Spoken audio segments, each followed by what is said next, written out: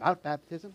And so we practice here at the Vineyard what is called adult immersion baptism.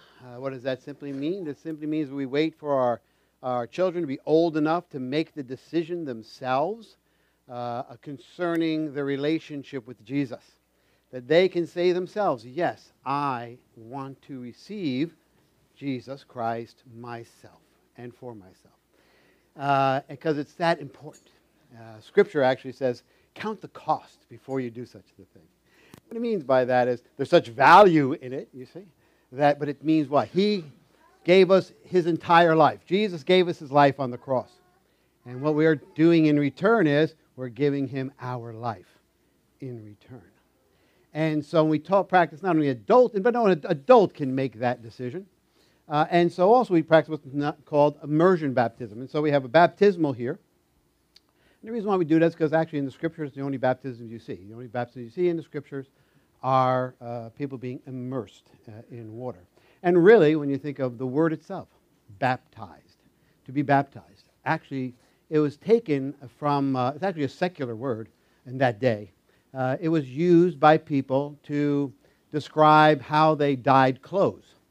So in other words, I don't know what color this is. What color is this? Blue or gray? Whatever this is. You guys tell me, huh? Blue, okay. Blue to you, gray to you. Okay, blue, okay. And so anyway, when they went to go make a shirt, they didn't go out to look for a lamb out in the field, looking for a blue lamb. Let me find a blue lamb and I'll make a blue shirt. They didn't do that. Of course, all the lambs out in the field were opaque. Yeah, and so what they did was when they sheared the lamb, and then they would do is they'd make a shirt out of it. And what they would do is then they'd take water and they'd put dye, a blue dye, into the water because they want to make a blue shirt. And so what they would do is they would baptizo, and that was the word, they would baptizo the shirt into the blue dyed water. And so they got a blue shirt. And so now the shirt and the color, you can't get the color out of the shirt, and you can't get the shirt out of the color. They're one, right? So in other words, for me to get the color out of this shirt, I'd have to destroy the shirt to do it, you see. They become one. They are identified, you see, with one another. And that's the word they wanted to use in this relationship with Jesus. Coming into this, we are now identified with him. Matter of fact, we are inseparable. When you look at me, you're seeing a person who is in relationship with Jesus. You see Jesus, you see me. Me and Jesus, we're one, as the Scripture says. You see, to that extent, it's new identity in terms of who I am. And that's why we practice immersion baptism as an adult. Matter of fact, Jesus was baptized. He was 30 years old when he got baptized. And also in Scripture, actually, it says something very distinct in Scripture. It actually calls Jesus the bridegroom. He's called the bridegroom in Scripture. And we who are his church, if you will, those who are of faith in Jesus, those who have given our lives to Jesus in this sense, are called his bride. And just like really when you think about in reality for ourselves, who can make that decision in terms of if they want to be married or not? Somebody comes up to you and they say, hey, would you marry me? You see? You've got to be able to say, do I want to marry this person or not? Is this the person I want to give my life to for forever? For forever?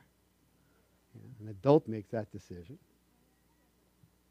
But you have to say to yourself, yes, I want to give you my life. Jesus' I do is the cross. He says, guess what? I'm giving you my life. Now he asks us, will you give me yours? We can say yes. We could say, no thanks. You see? But just like any relationship though, what happens? Two people, they meet each other and they say, will you marry me? And the other person says, okay, I'll marry you. And though they've committed themselves to each other, right? And then they have the wedding afterwards, right? So in other words, they say, hey, will you marry? Yes. They've committed themselves to one another. And then after that, they have a wedding ceremony. Well, just in this relationship, two people, Jesus saying, will you take me? I'm taking you. And now destiny saying, yes, I want to take you too. They did that a while ago, right? And now we're having the ceremony. We're having the ceremony of that commitment between Jesus and destiny, you see? And I can't be more excited than to do this baptism, I have to be honest. You can see a bunch of friends and family here, too, are very excited as well, destiny, right? And because we know, or many of us know, heck, we didn't know if destiny was going to be here today, right? Make it to this day. But God, who knows all things and out of the goodness of His heart, here we are together, right, honey? You got that right. And so we are excited. So, anyway, without any further comment by me, why don't we have Destiny come on up here? And everybody who doesn't know Destiny, here's Destiny. And I couldn't, like I said, can't be more excited and actually be up here with her, actually doing this right now. And why did you want to be baptized today, Destiny? Let us know. What do you think? I decided to be baptized today because God saved my life.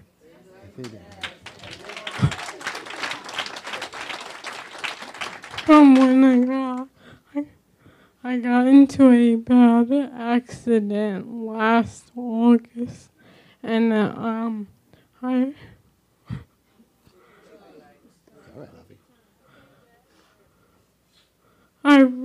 I really died, but paramedic brought me back to life. So I decided I would get baptized now. Mm-hmm. Amen. That's outstanding.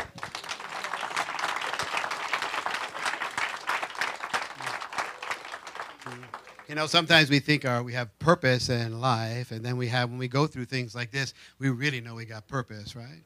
When we feel like our life is being taken from us, then all of a sudden, who we are, what we're about, becomes really in our face, doesn't it? And we truly find out purpose, that I have purpose in this life. And it's not for nothing, it is for something, right? Yeah. Yes, you got that right, honey bun. And then, and so one of the things that I love is the fact that when we think about this day right now, because baptism is truly about, one of the things the Scripture says it's about is when Destiny is going to go under the water, the Scripture says it's like she is dying to herself. But when she comes out of the water, it's a symbol of her being risen and rising to a new life. See? And when she can say that to her literally, right? In that sense, but it is literal spiritually, but it's literal, like your body too, right, isn't it? Yeah, because I actually really died, but they brought me back to life. I got that right.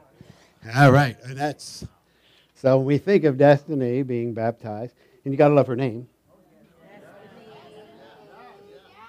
When we talk about all this stuff, you've got to love the name. And so, you know, it's her destiny to be here this morning, isn't it, honey?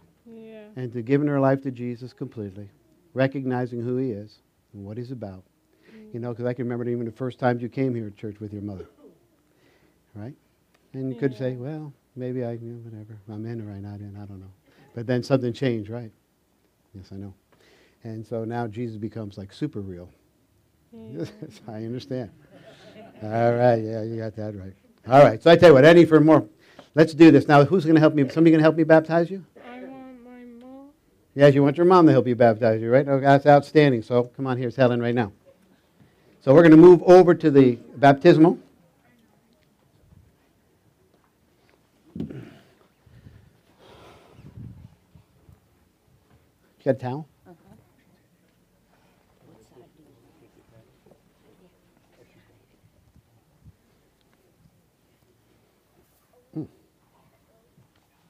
Hold on, honey. Wait a second.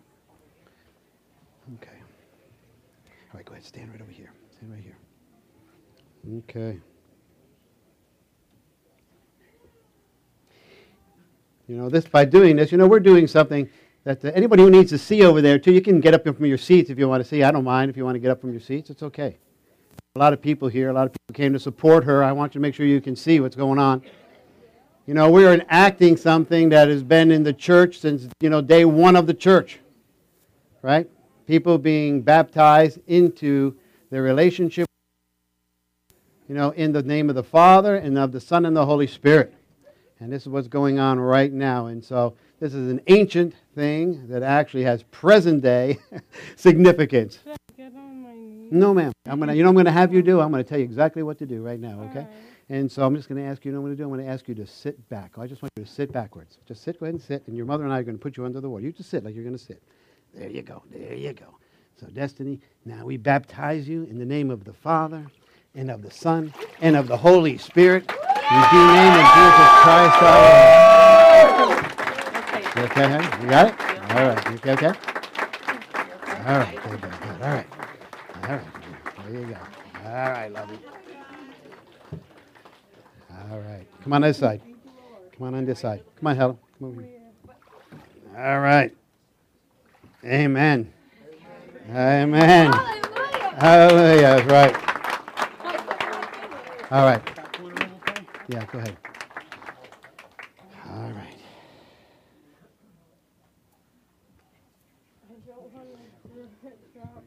That's okay. Just come. We're going to go straight. Okay, you can sit back down. What's going to happen now is here, what we do is, not only in terms of we enact, as I said, an ancient tradition that has present-day circumstances, present-day significance, but it is, what we'll do is, now in terms of the vineyard, what we like to do is, Destiny's being taken back. She is, there's some people back there who are going to be praying with her, actually. So what we do is we take those who are being baptized to the back, and they lay hands on her. In the scripture, they talk about laying hands. And the people will be praying over her.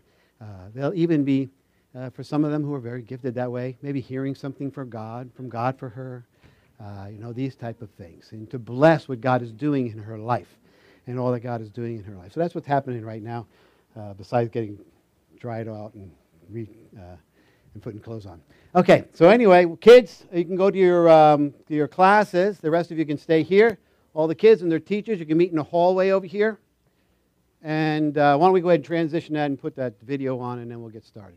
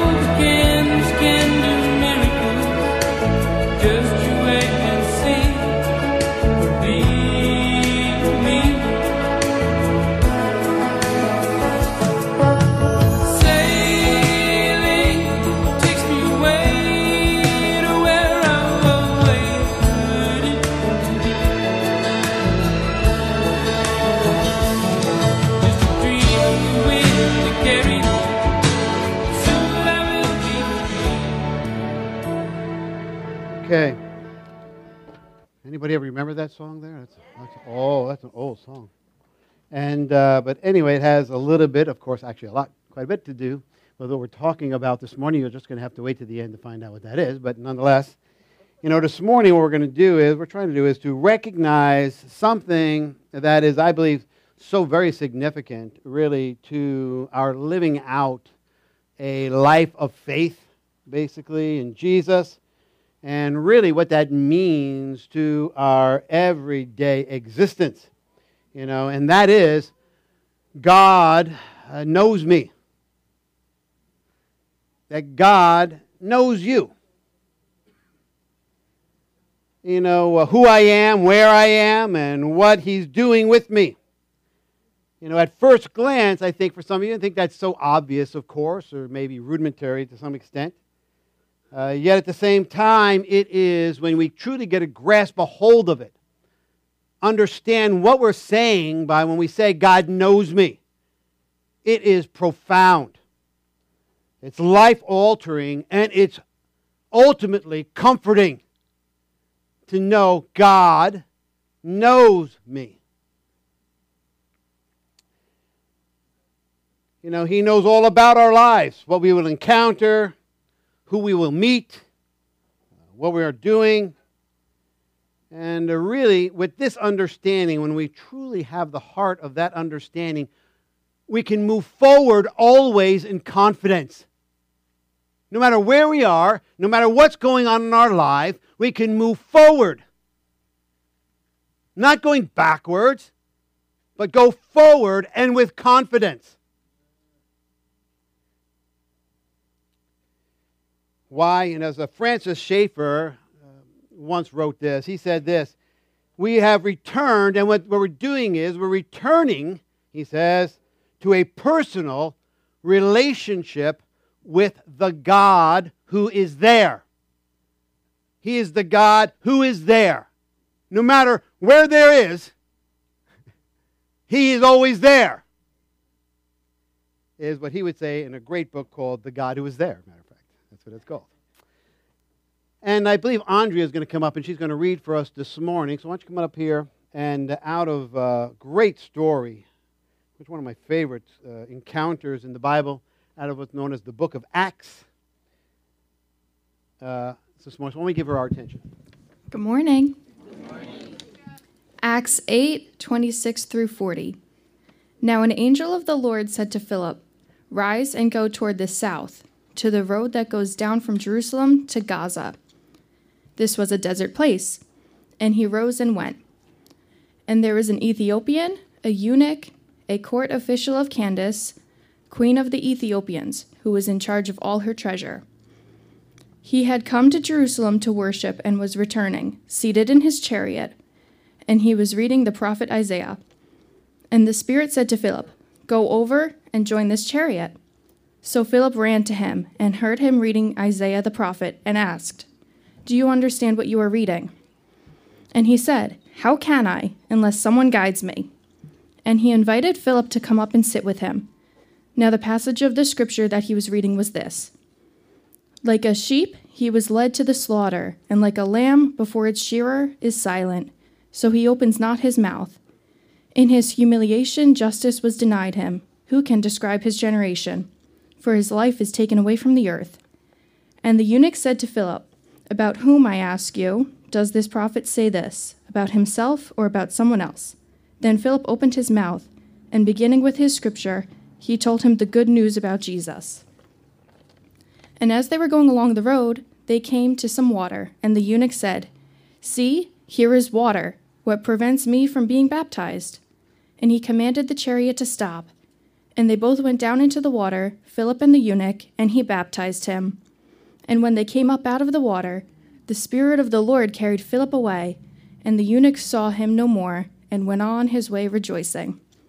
But Philip found himself at Azotus, and as he passed through, he preached the gospel to all the towns until he came to Caesarea. Great. All right. Why don't we pray before we get into it? So, Father in heaven, we just thank you that we could be here today, Lord God, and witness what you're doing, Lord God, particularly in an individual's life, like Destiny. Lord, we, even like this Ethiopian eunuch, Father, rejoice right now, Lord God, seeing what you're doing, Father, in her life. And right now, too, Lord God, we just give you ourselves, that we might see what you have for us this morning. That our hearts, Father, would be receptive, our minds would be open, Lord, I ask right now, and even our bodies attentive to all that you have to say. So we invite you, Lord God, even right now, to even speak to us. In Jesus' name, amen. Okay, so why does it matter that God knows you? Why does it matter that God knows you? And really what we see is that anything that may happen to me, really, he's already been there. Anything that may happen in my life, guess what? He has already been there.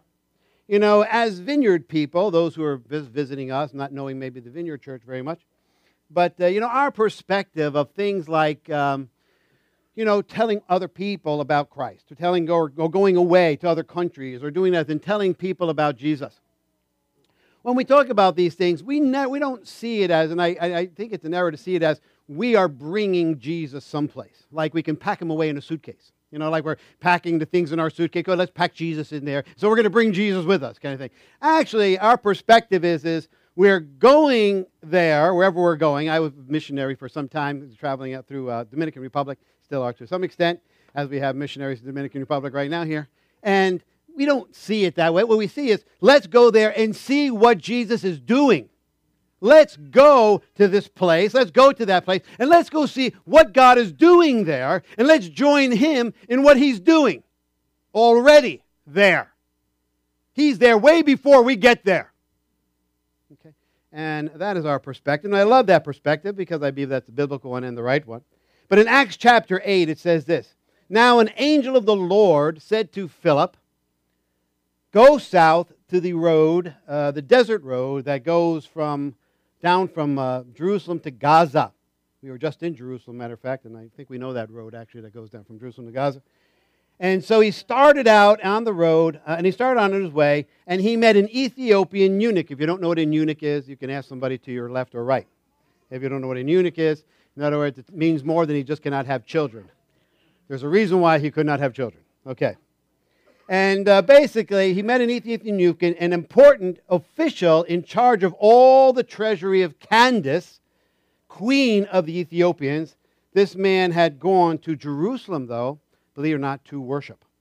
You know, I believe this is just a great encounter. I mean, if you have time this week, and I know you do, take it out. Open up your Bible or get a Bible and read Acts chapter 8. Just great.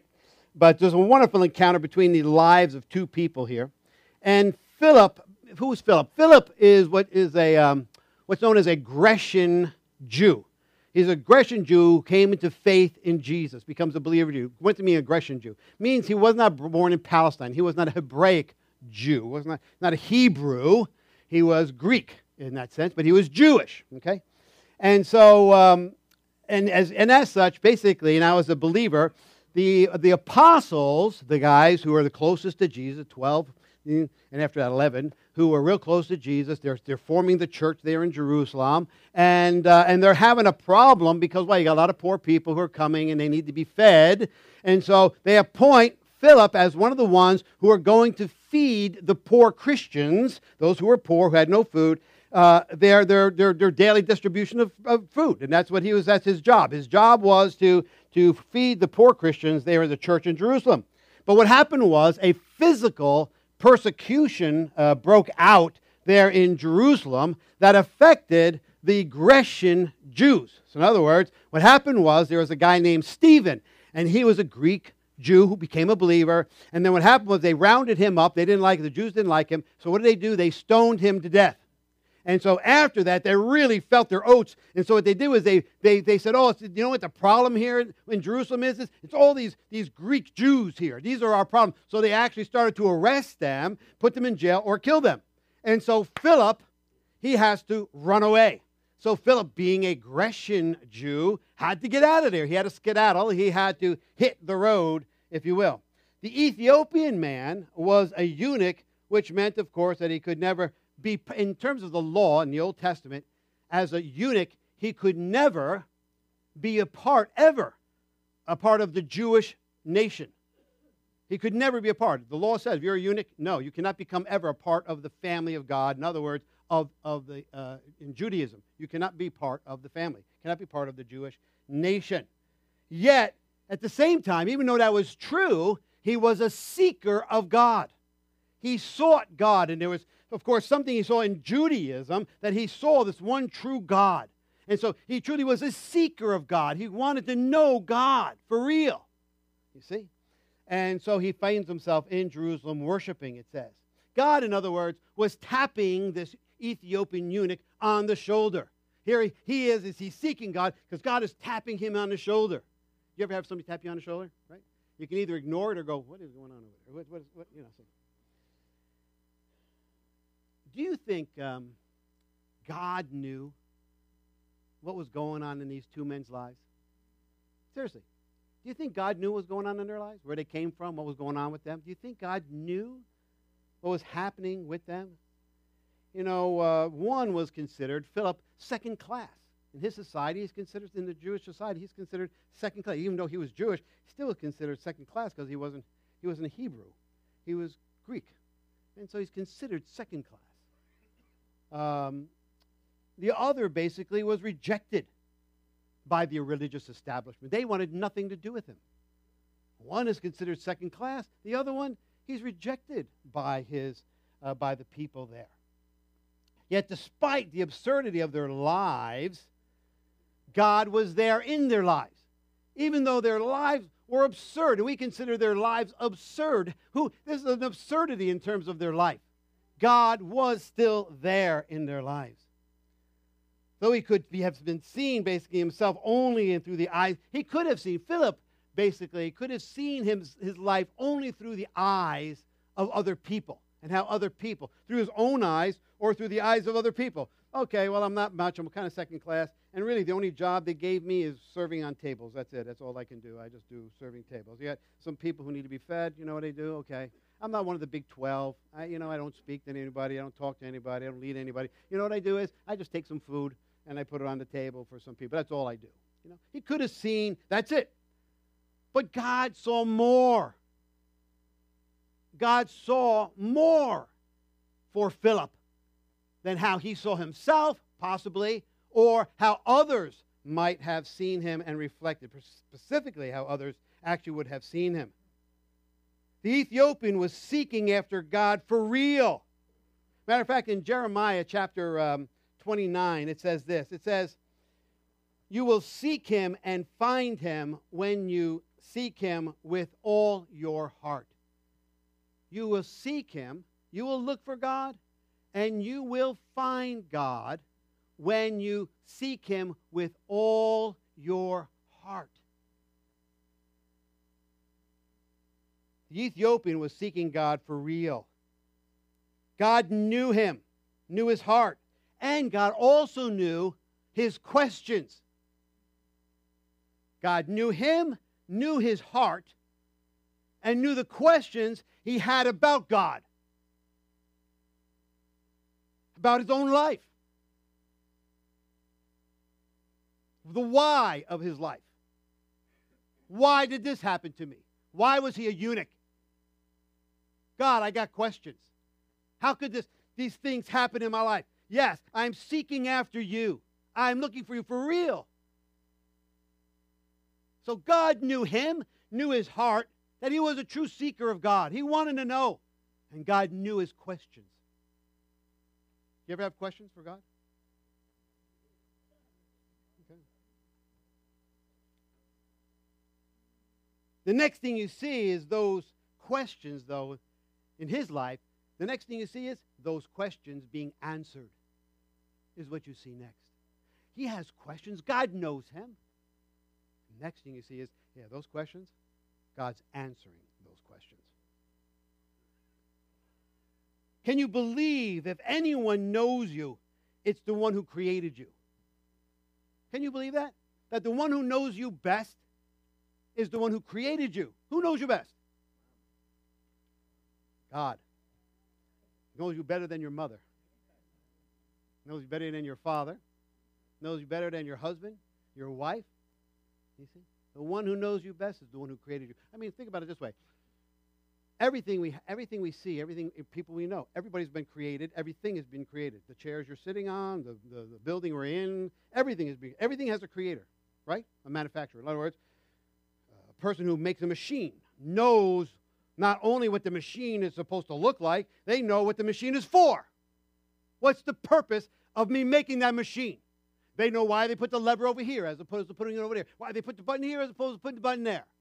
An artist, when he paints a painting, He knows why he's painting the painting. Why did I paint this painting? Okay, because why did I put that little swash of color over there? Why didn't I just put it over there?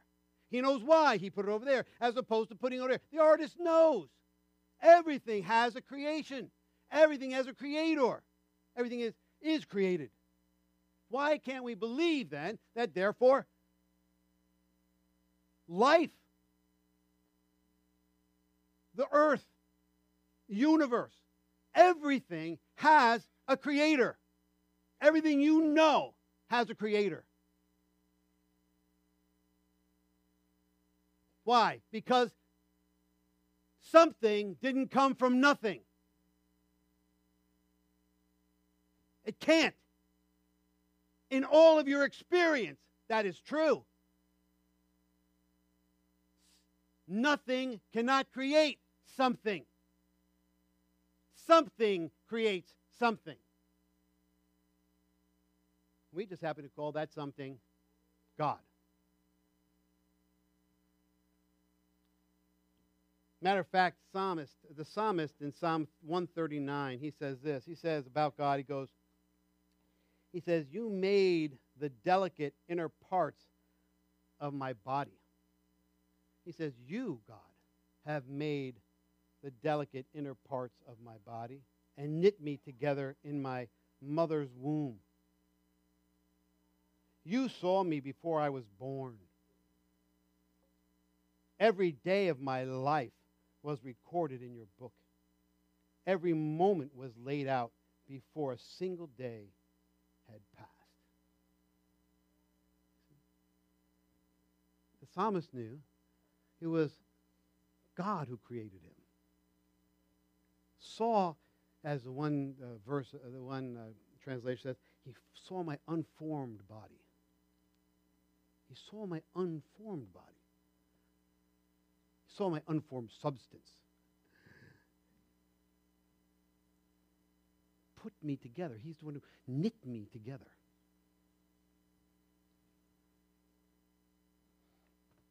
And that's why when we think of the laws just passed in our own state concerning things like abortion and things like this, you know, I wish these guys would read something like that.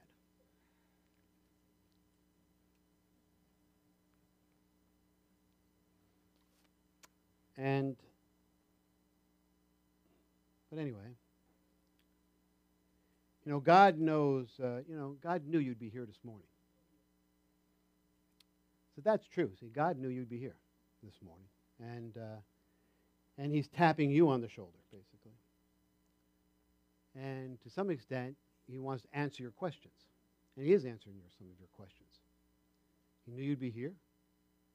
See, I believe this with all my heart. I was not somebody who was a person of faith at one time. I didn't come to faith in Christ until I was in my mid-20s. I was 25, 26. And I had a lot of questions. I grew up in the church, but then I rejected it. I didn't have a relationship with Jesus then. I could care less about God, particularly through my college years. I thought I was too smart to believe in God. That's the truth. I graduated pretty high in my class. I thought, forget that. I want nothing to do with it. But as I like to say, something happened on the way to Oz. Something happened on the way to Oz, and then God shows up. God shows up. God does his thing. Next thing you know, you go from not believing and not caring about anybody but yourself to all of a sudden you care. All of a sudden you have love for people that before you could care less about them. That's the truth. I'm telling you the truth.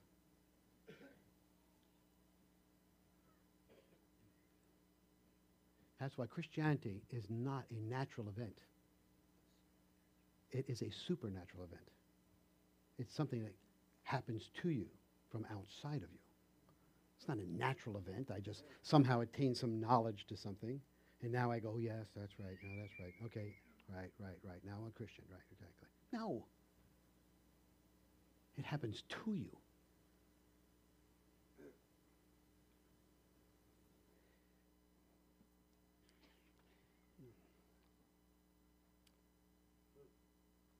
God does know you. And he sees what is going on in your life and how much you need him. He sees every bit of it.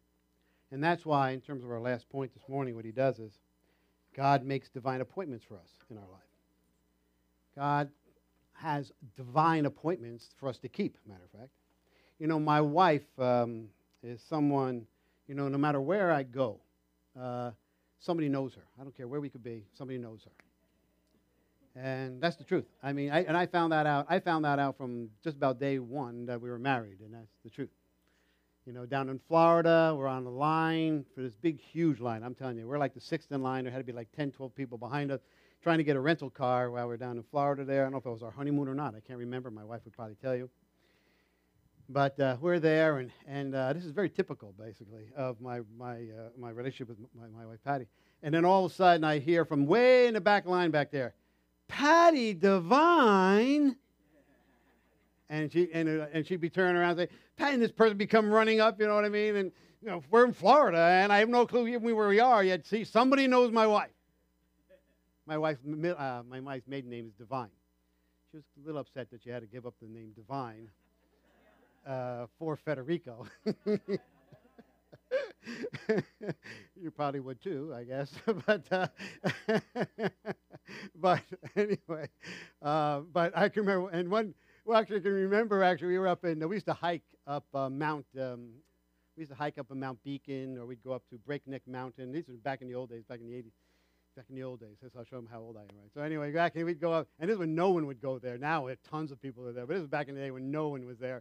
And I used to actually have a backpack in my back. I put actually communion elements in the back. We'd go hike up, and we'd have communion on top of the mountain as we overlooked the river or something. You know, there's this great view up there. But we'd go up there, we'd go hang out. And I'd love to do it because why? Because it's an isolated spot. It's kind of isolated up there, just the two of us, you know, looking at the river, you know, hanging out, you know. And next thing you know, and then all of a sudden I'd hear from the woods over there, Patty Devine. And here come these two people walking. It's like, I can't be up on top of a mountain by ourselves and somebody not recognizing my wife. You know, in Acts chapter 8, verse 30 and 31, it says this, Then Philip ran up to the chariot and heard the man reading Isaiah the prophet, reading out of the Bible. Do you understand what you are reading? Philip asked this guy, this Ethiopian. How can I, he said, unless someone explains it to me? So he invited Philip to come up and sit with him in that chariot. You know, I've learned a long time ago that God is often found.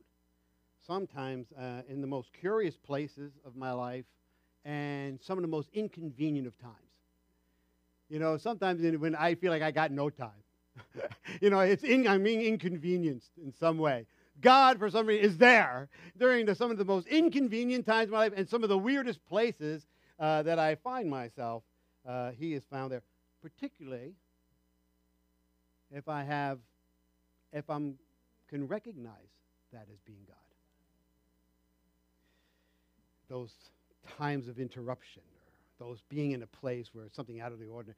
And all of a sudden, I can recognize that's just not something that happened out of some happenstance, or you see, but actually, wow, could that be God? You see? Recognize it as God. If I have eyes for it.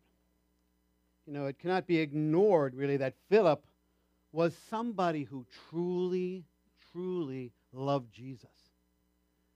Philip, when you read about Philip, he truly loved Jesus. And you know what he also did? He had a real heart for those who were marginalized in his society. Probably because he himself was marginalized in his society. And he had a heart.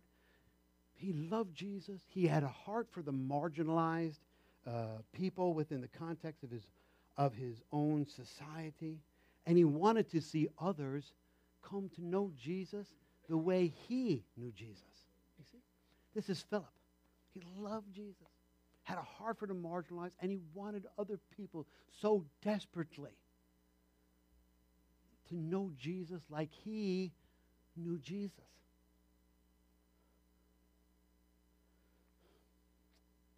And so therefore he sought the Lord no matter where he was. You know, Acts chapter 8 in verse 4 and 5, it says this.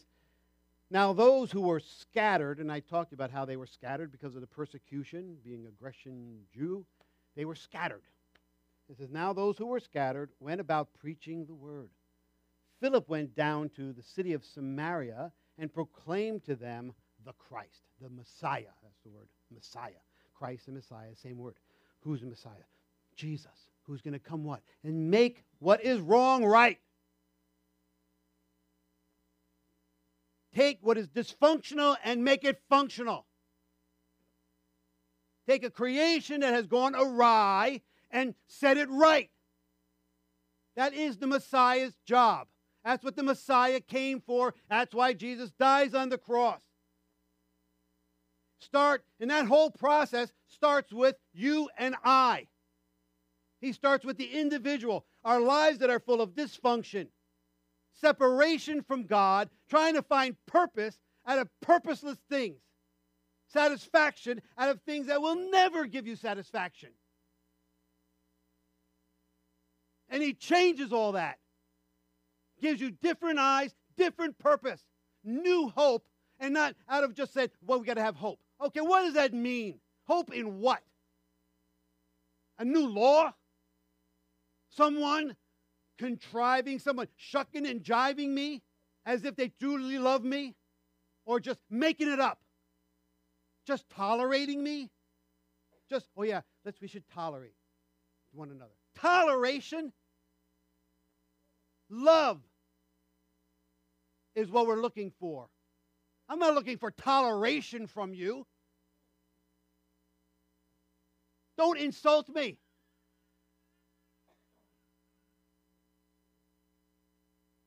The Messiah comes to make all that right.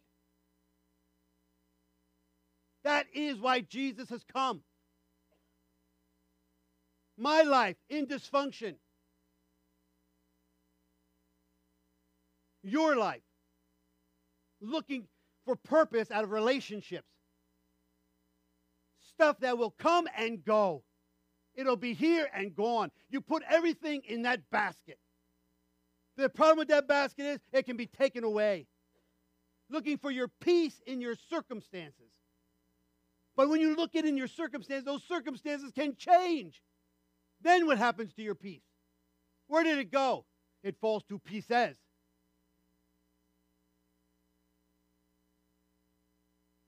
As opposed to the one who created you, knows the purpose of your life, knows what life is about. And not a hope that's just aimless. We should have hope. What does that mean? Aimless hope?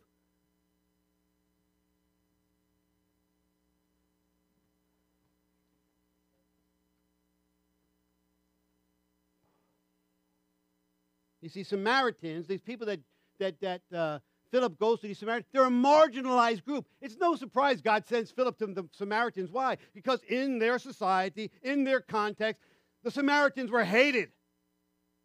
A marginalized group. So who does God send to the Samaritans? Philip.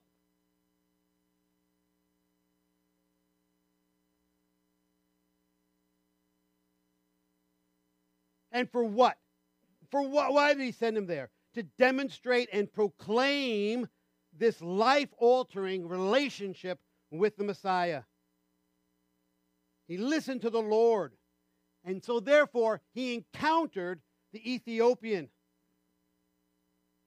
and could see that God knew this man and knew his heart and knew his questions. And so in Acts chapter 8, verse 36, it says this, as they traveled along the road, they came to some water, and the eunuch said, look, here is some water. Why shouldn't I be baptized? Then both Philip and the eunuch went down into the water, and Philip baptized him. There was a divine appointment for them both to keep. There was a divine appointment God had set up. for them both to keep with one another. God was already at work and was confirming He knew this man, and He knew what he needed.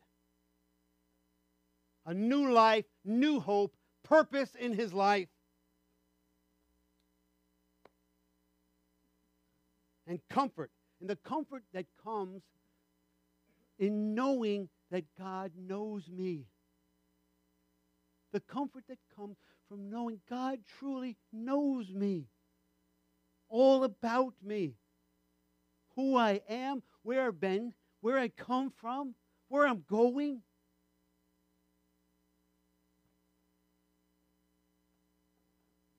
And Philip, because he was confident in God's knowing who and where he was, could see what God was doing. And in a typical, that typifies what Jesus said in our last scripture this morning. John chapter 3, verse 7 says this.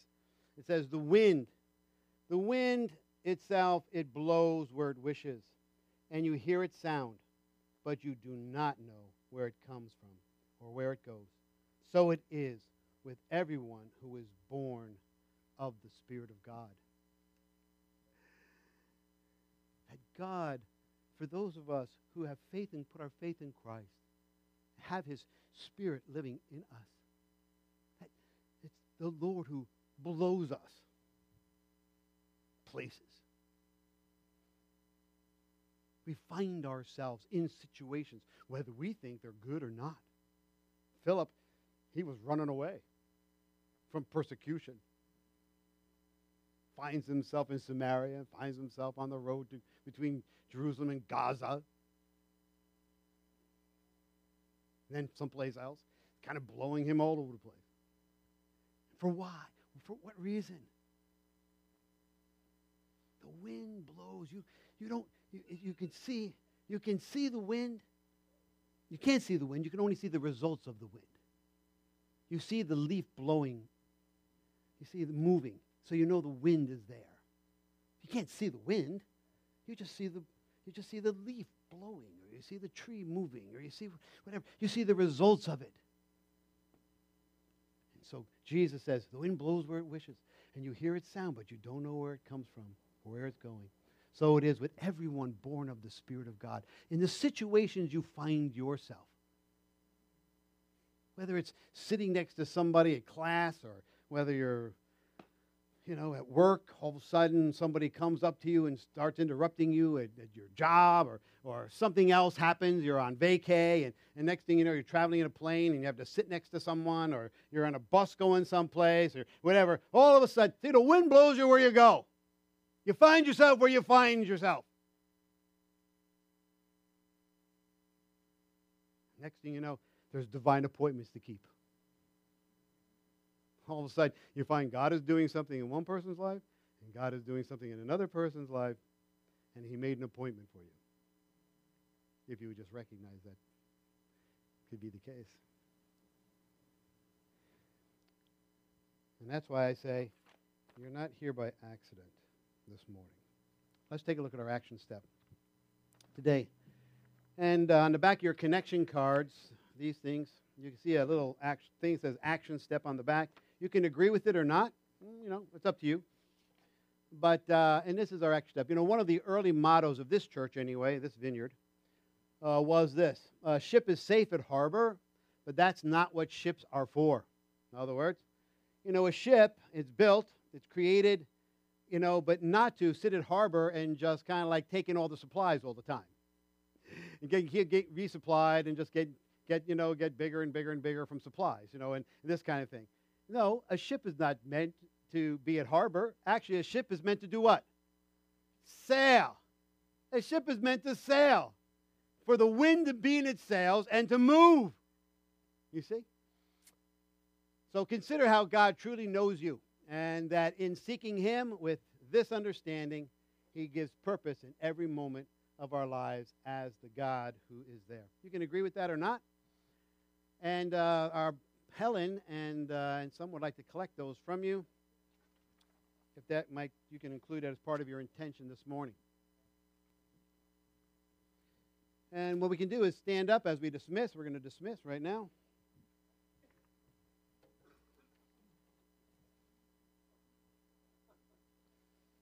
And as I said before, God is here now. He is the God who is there. He's the God who is here. And this is what I would like to offer you this morning. And just like that Ethiopian, maybe you're someone, you came here this morning and you say to yourself, something, my questions have been answered. My questions are being answered even right now. My questions are being answered. And matter of fact, even to satisfaction. And so, and you say to yourself, I'd like to have this relationship with the Lord, just like this Ethiopian eunuch, if you will. And just like that, you say, well, there's some water right there. And that water is going to be there all morning and the rest of the morning. So maybe you find yourself like that Ethiopian and say, well, there's some water. Why don't I just take the opportunity right now and just go ahead and say, all right, God, I give you my life, and I give it to you permanently and forever. And not just part of me, all of me. And if that's you this morning, come talk to me. There's the water, and we can do it today. All right. The other thing is, some of you guys may have felt a bit marginalized in the sense of where you've been, what's been going on in your life around you. You feel a bit marginalized. You do not have to be or feel that way. Why? Because God sees, just like with Philip, He sees more in you than maybe you might even see yourself or others are reflected to you. And God wants to answer your questions. And He also, not only wants to do that, He actually has divine appointments for you to keep. Now the question is, will you have eyes enough to see them? Maybe you're someone who says, I want to have eyes to see the appointments God has made for me in my life. You see? Maybe that's you. I want to offer you prayer this morning. And so there's going to be myself. There's going to be some people here who have prayer team badges on. And so when I go to dismiss everyone, I just ask that you would leave quietly. And those who want prayer, I would just ask that you'd come forward, stand right here in front of me, and we can pray together. And of course, there's something happening downstairs that Helen's telling me there's food downstairs, so I won't keep you long in prayer up here. I'm pretty hungry myself. No, actually, I could. Anyway, speaking of feeding the poor, we have to go out and do that today. My home group is going out and going up to Poughkeepsie, taking food up to Poughkeepsie, matter of fact, to a bunch of people. So we may not be eating food, but we'll certainly be delivering food. But anyway, if that's you in some way, please don't leave. Because why? In terms of before getting prayer. Only because, see that Ethiopian, he was wise. He did not wait. He did not hesitate. He didn't wait for a better moment. He said, okay, right now. So if you're getting that tap on the shoulder, do not wait, do not hesitate. Okay, I'll pray. Let's dismiss. Please leave quietly. Say downstairs. You can go downstairs here to your right. There's stairs going downstairs, or you can go around the outside, be cold and go outside and go around. But however, there's food downstairs for you. Let's pray. So Father in heaven, I thank you for what you're doing here this morning. Father, to each and every single one of us, that you are, Lord, you are showing us you are truly the God who is here now. And you're always where we are when we give our lives to you. Lord, you have cocooned us and assured us with your love. So no matter where we find ourselves, in what circumstance or whatever's going on, Lord, you are there with us. Help us to truly recognize that always, I pray now. So we give you ourselves in Jesus' name. Amen.